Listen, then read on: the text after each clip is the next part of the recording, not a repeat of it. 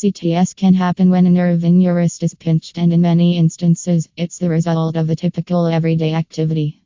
This can include the frequent use of vibrating hand tools, playing a musical instrument, or manual labor. Carpal tunnel syndrome in Louisiana typically starts out slowly and gradually, affecting just one or both of your hands. You may feel numbness or tingling in your fingers, particularly in your index fingers and thumbs.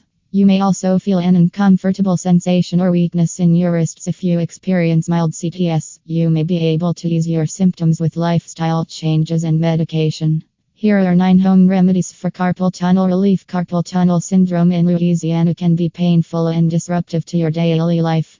Early diagnosis and treatment is the best way to prevent permanent nerve damage.